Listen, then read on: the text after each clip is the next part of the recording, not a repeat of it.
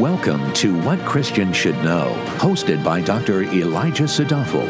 This podcast equips you with clarity and meaningful answers about God, the Bible, and your Christian life. Now, here's Dr. Sadafel. This is a special episode of What Christians Should Know because this podcast is something that is not exclusive to believers. The information that follows is something that people should know in general. I speak today not only as a Christian, but also as a medical doctor who has been in practice for the past 15 years. And as someone who has worked on the front lines during the era of COVID-19 in New York since the start, I have treated and had face-to-face contact with thousands of patients who either had a confirmed COVID infection or who had concerning symptoms. Consequently, I know from firsthand experience what the coronavirus can do and how it can catastrophically destroy lives. I therefore do not speak from a speculative position, nor do I do so flippantly without a consideration of real people in real life. In fact, it is because I have an earnest consideration for life that I am speaking on this subject today. Ephesians 4:15 exhorts members of Christ Church to speak the truth in love. Hence, because my conscience is held captive by the truth, if I held said truth back, I would be hating my neighbors with silence. The single point that I would urge you to consider today is this: to wait and not get the coronavirus vaccine. Why do I make that recommendation? Because the so-called prevention may be more dangerous than the disease. In what follows, I will provide 5 reasons for this recommendation. My original list was 15 reasons long, but my aim here is for brevity and precision. I will attempt to make the medical explanations as plain and understandable as possible. You will be able to view and read all the references for the scientific statements made in the written transcript of this episode. A link is provided in the podcast description. The purpose of what follows is to make sure that people are adequately educated so that whatever decision you decide to make, it is done by a patient who has informed consent. That is not consent based on fear, emotion, coercion, or peer pressure. It is consent made by a person who is free to decide with all the facts available in front of them. After all, consent without information is not consent at all. Ultimately, the decision of what you decide to do with your body is yours. The last introductory remark I will make is that when I refer to the coronavirus vaccine, I'm specifically referring to 2 vaccines, the first being the Pfizer vaccine. This is the vaccine that Great Britain has already begun an inoculation campaign with. And as of this writing, in the United States, Pfizer has already applied to the FDA and been granted approval for their vaccine for emergency use. It is anticipated that in America, the first group of people will begin receiving this vaccine by the end of 2020. The second vaccine I will also refer to is being developed by Moderna, a company that has also applied to the FDA for emergency use. Although the vaccines from both companies are not exactly the same, most of the reasons for not receiving either are similar. So let's get started. Why not to get the COVID vaccine? Reason number 1. The vaccine does not do what you may think it does. On November 18, 2020, the New York Times published an article titled, quote, "New Pfizer Results. Coronavirus Vaccine is Safe and 95% Effective," end quote. Now, when you read a headline like that, most people may feel compelled to get vaccinated as soon as possible, considering that it works 95% of the time. But the question one should ask is, the vaccine is 95% effective in doing what? The reality is, the vaccine does not do what you think it does. It is not 95% effective in making you immune. The vaccine is not 95% effective in preventing you from getting COVID. The vaccine is not 95% effective in preventing you from spreading COVID to others. The vaccine is not 95% effective in preventing you from being hospitalized for COVID. And the vaccine is not 95% effective in preventing you from dying from COVID. So, what is the vaccine 95% effective in doing? The answer is in reducing the symptoms of mild disease. So, for example, reducing a moderate cough and runny nose for 3 to 4 days to a mild cough and runny nose for 1 to 2 days. When the average person hears the word vaccine, they think about something that either prevents them from getting really sick and dying, or in terms of not getting other people sick. The proposed COVID vaccines fail on both counts.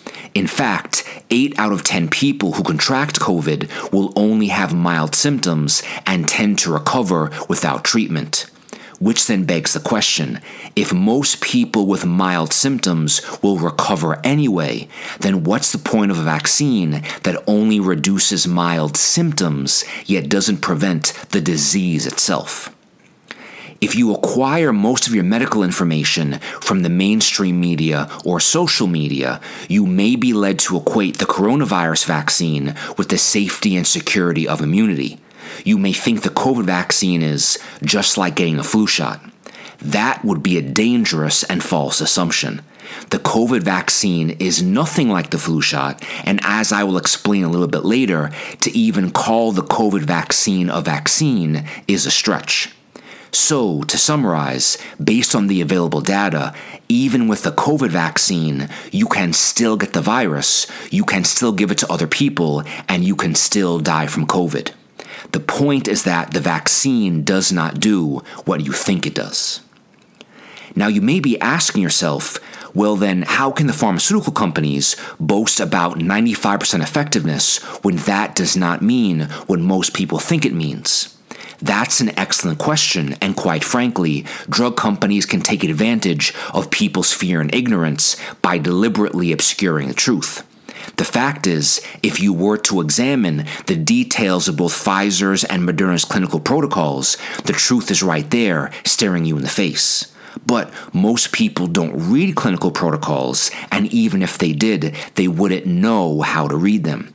And what most people also don't know is that the clinical trials of both Pfizer and Moderna were never designed to see if the vaccines kept people from dying or if they interrupted transmission of the virus.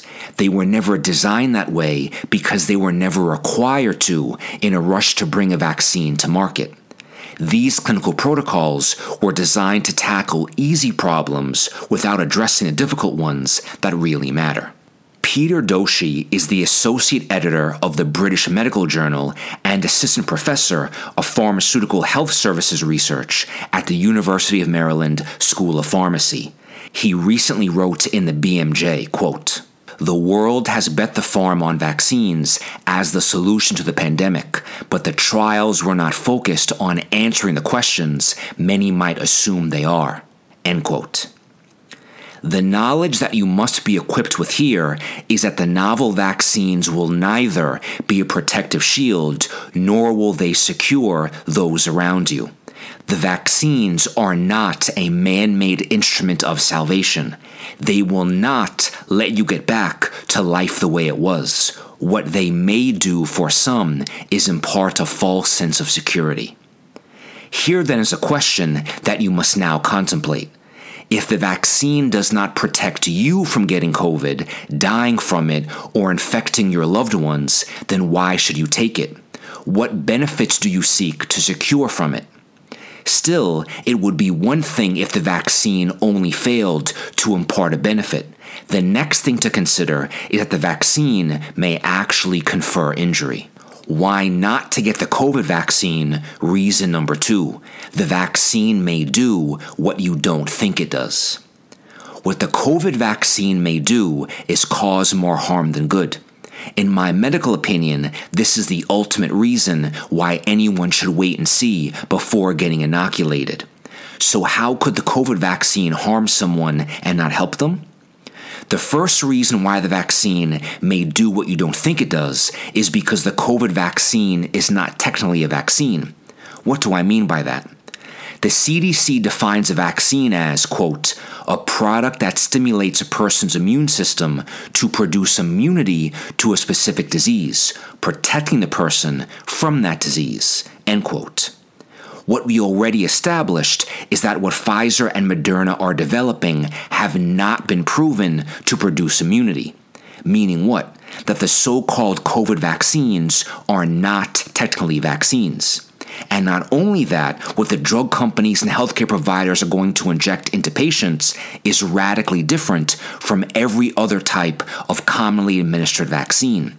You see, up to now, vaccination has meant injecting a biological agent, such as a dead virus or a weakened bacteria. Once these germs are inside the body, your immune system identifies these invaders and creates a response against it. Ideally, your body remembers who these invaders are and what they look like, so if they come back, your body quickly mounts an immune response and wipes the invaders out. That was a brief summary of how your immune system works, and conventional vaccines depend on your natural immune system to identify, fight, and remember. Now, is the conventional way the COVID vaccine works? No. It relies on a new way of interacting with your body's internal machinery so that instead of allowing your immune system to figure it out and fight, the COVID vaccine instead gives your cells new marching orders and tells it what to do. This is the second reason why the vaccine may do what you don't think it does, because how it works uses a brand new technology that is unproven and not rigorously tested on a large scale in humans. The COVID vaccines do not contain a dead or weakened virus. Instead, they work by using messenger RNA or mRNA.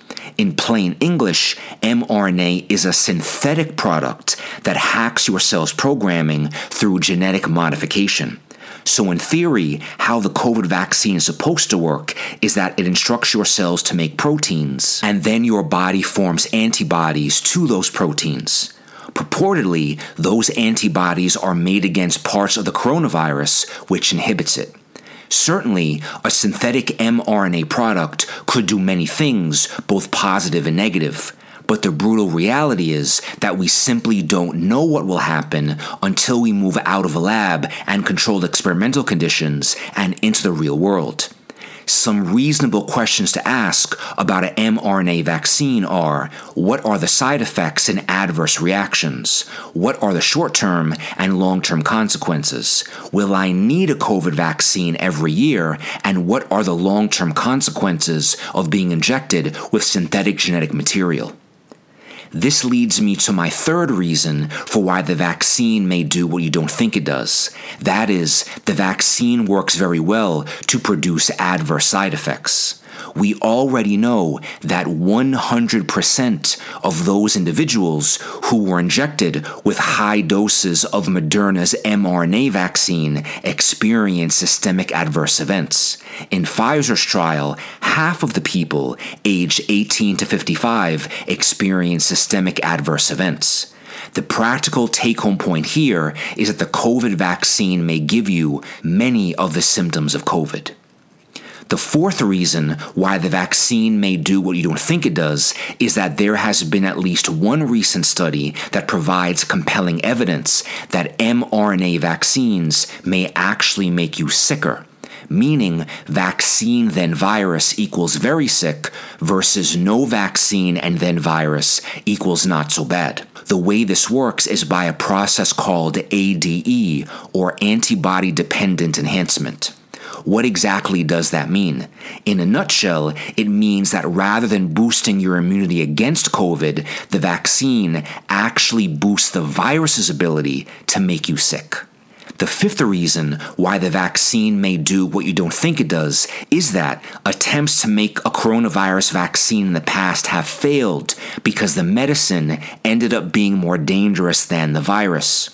The medical community identified the family of coronaviruses decades ago, and examples of other types of coronaviruses are SARS and MERS.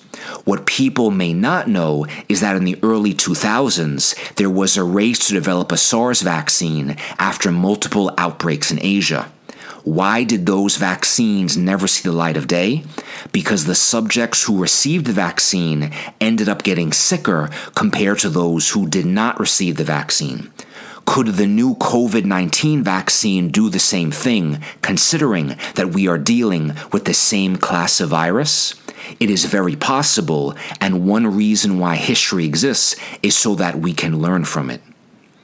The point of all of this is that based on clinical trials, not only has the COVID vaccine failed to do what most people think it will, it may also succeed in doing what most people don't think it will do, putting them in more danger and causing them to become sicker if they do actually get the coronavirus. Dr. Mike Yeadon is Pfizer's former vice president and chief scientist for allergy and respiratory disease. He recently said, quote, "There is absolutely no need for vaccines to extinguish the pandemic. You do not vaccinate people who are not at risk from a disease. You also do not set about planning to vaccinate millions of fit and healthy people with a vaccine that has not been extensively tested on human subjects." End quote. What Dr. Yeadon said in the final sentence is the most revealing, that the safety of the proposed COVID vaccines is questionable because of a lack of testing. And without extensive testing, no one can be sure what the negative side effects of the vaccines are until many people get it and we observe what happens to these individuals over time. Again, nothing beats testing a vaccine in real life outside of experimental conditions. You see, in the vaccine trials, tens of thousands of people may have been enrolled in the studies, but when the drug manufacturers produced figures to boast that the vaccine worked, those figures were based on what happened in less than 300 people. You do not need to be a scientist to figure out that what may work for a few hundred people does not mean it will work in 300 million or 7.5 billion. To suggest otherwise would be the height of madness. To inoculate billions of people with the vaccine based on what it did in a tiny fragment of clinical volunteers not only lacks statistical power, it is also irresponsible, immoral, and hatred in disguise. Mass immunizations of people with the COVID vaccine would essentially equate to the largest medical experiment ever conducted in the history of the human race. The most demeaning part of this horror trial is the people who innocently consent to receive the vaccine do not even know they are being experimented on. They may be sadly unaware that they are receiving an untested synthetic agent that is being tested on them. I am no prophet, and the information presented thus far could be proven false when reality tested. Hence, generally speaking, there is a point in reality testing, and for people to be very cautious about what they actually allow others to inject into their bodies. Truly, no one knows the future, but it would be foolish to gloss over what we do know and recklessly rush forward. Subsequently, "I'll wait, you go first," seemingly is a wise course of action. Why not to get the COVID vaccine? Reason number 3. The entire process was rushed, and haste makes waste. Normally, vaccines take a decade to make. When they are hurried, they still take more than 5 years. What Operation Warp Speed did is compress the development time for the COVID vaccines into a few months. How do they do this? Basically, by bypassing the conventional way of developing a vaccine. Drug companies were allowed to begin producing vaccine candidates before they were demonstrated to be safe. This is obviously dangerous because even the Department of Health and Human Services admits that what Operation Warp Speed did was allow for the, quote, manufacturing of the vaccine at industrial scale well before the demonstration of vaccine efficacy and safety, end quote. Even when vaccines go through the normal approval process, that still does not mean they are proven to be safe and are vulnerable to being discontinued. This explains why there have been 66 formally tested and approved vaccines in the United States that have been discontinued for a variety of safety issues. So here then is the question. If taking 10 years to make a vaccine is not foolproof and can still allow for the approval of something that causes more harm than good, do you think a rushed COVID vaccine that's only been in development for a couple of months, do you think it would be proven to be more safe or less safe compared to if proper time was allowed? If using the normal safety protocols can allow for the approval of something harmful, what happens when protocols are softened and vaccines are rushed because of an acute health threat? Certainly, there are some who will place their faith in the regulatory bodies whose job it is to make sure that the vaccine that we take is safe. For example, one could cite the recent FDA staff evaluation report that says the Pfizer vaccine is safe. What many individuals may not realize is that both Pfizer and Moderna have applied to the FDA for vaccine approval under the EUA, or the Emergency Use Authorization.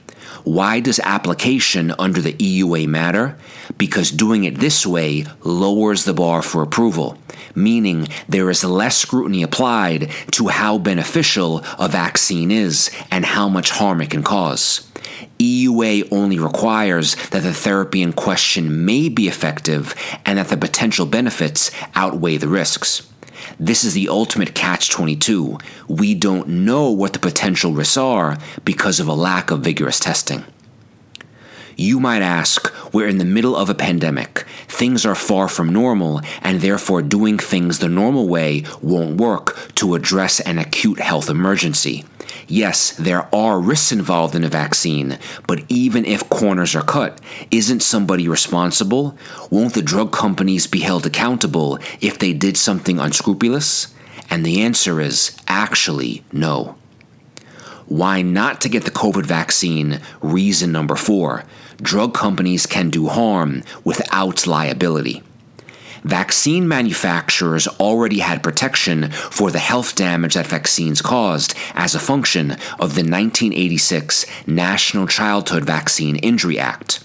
But even more than that, the PrEP Act, Public Health and Readiness Act, was passed in the spring of 2020 in the midst of the hysteria due to a novel virus. What the PrEP Act did is codify into law that COVID vaccine manufacturers would be exempt from liability even if their vaccine harms patients.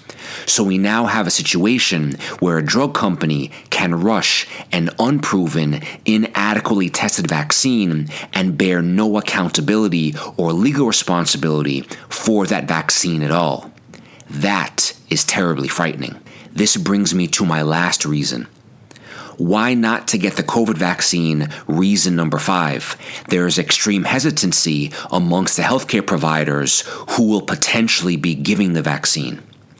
Vaccine hesitancy in and amongst healthcare workers is very real and very high because many in the healthcare field are rightfully concerned that it's way too early to accept a vaccine before it's widely administered and proven to be safe.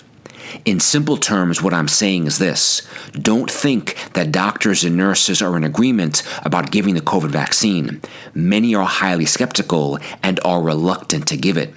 As evidence, consider that the president of the American Medical Association, Dr. Susan Bailey, said in a recent video that the number of doctors who expressed hesitancy about giving the COVID vaccine was, quote, unprecedented.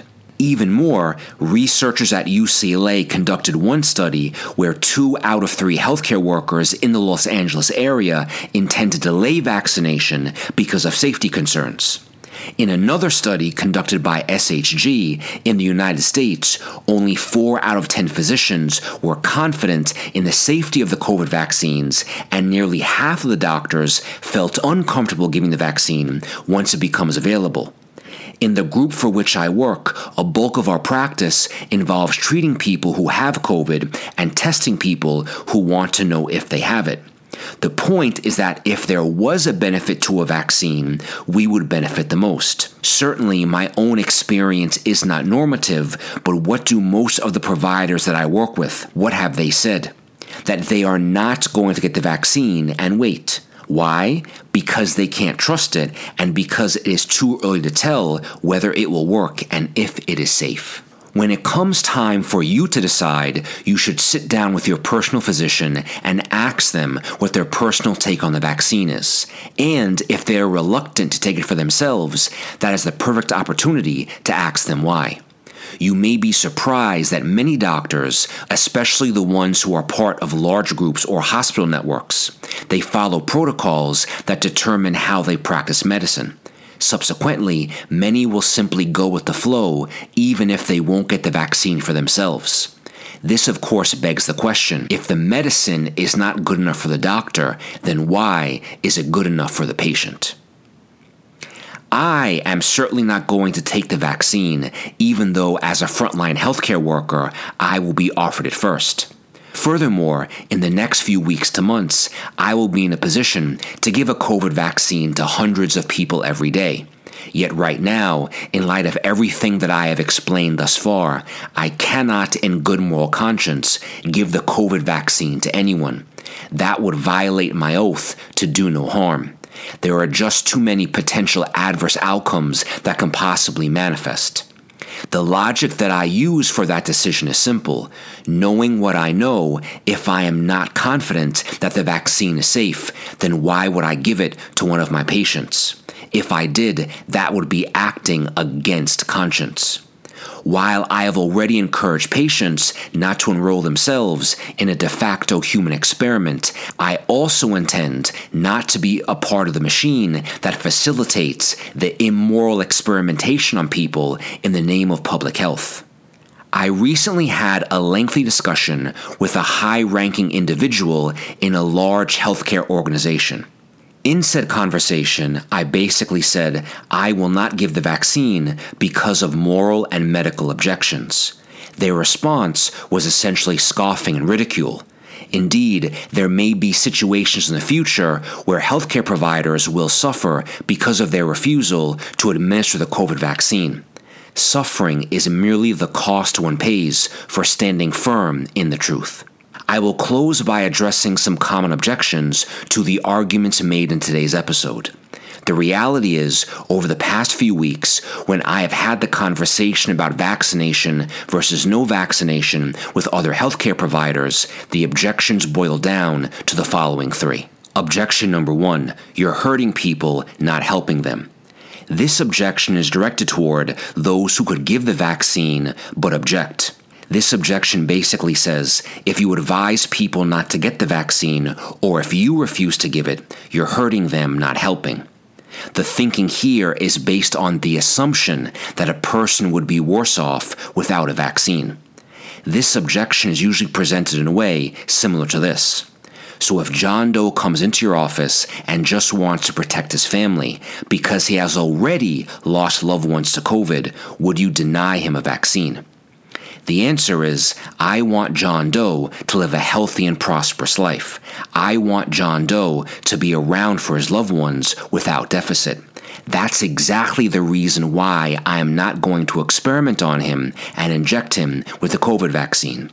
And if John Doe is already healthy, why tinker? Certainly, I am one physician who cannot force anyone to do anything.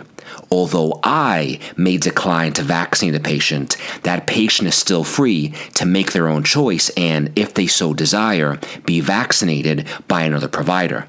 Just as patients are free to choose, so are healthcare providers. Objection number 2, something is better than nothing. This objection is more of an assertion than an argument.